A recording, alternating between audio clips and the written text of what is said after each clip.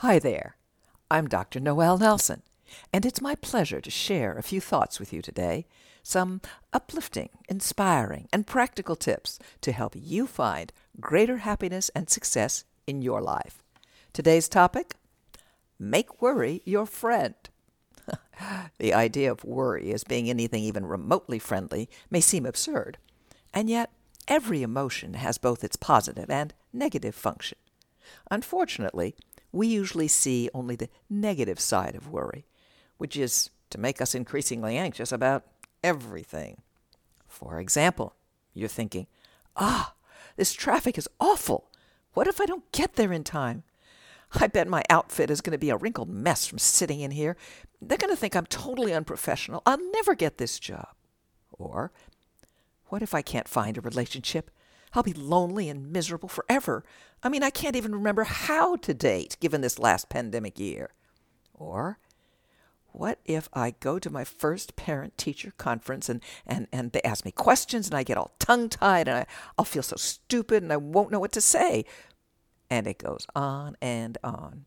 We worry about everything from the vitally important to the clearly absurd. But the problem is, we're not using worry to its best advantage. Worry does have a positive function, a beautiful and wonderful function. It is a warning signal, an internal feedback mechanism that tells us, hey, pay attention, there may be danger here. Used properly, worry is very valuable. So, how do you use worry properly? Simple. Heed the warning. Let worry be your friend, alerting you to potential problems so you can figure out potential solutions before you go into the situation.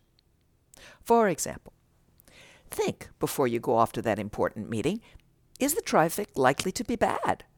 Should you consider an alternate, perhaps longer, but less hassled route?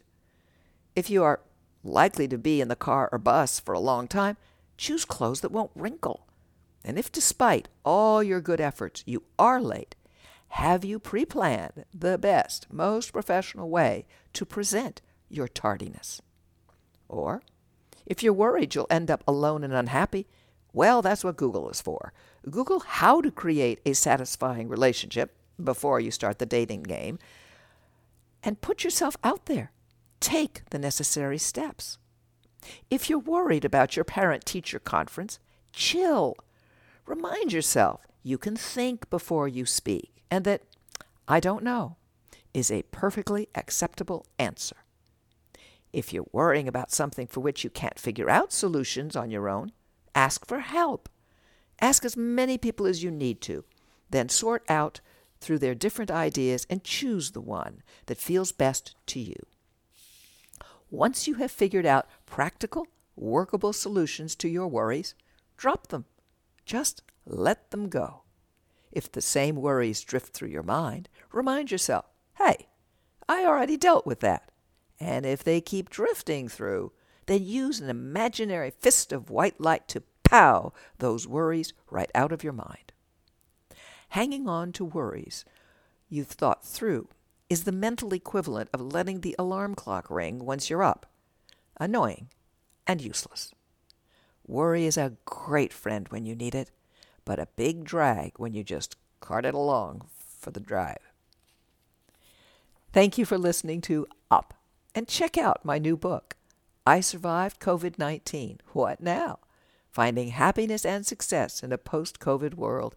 If you'd like more uplifting, inspiring, practical tips and techniques, as well as my website, noelnelson.com. Or take a look at my Meet the Amazings Facebook page. Until next time, be well and take care.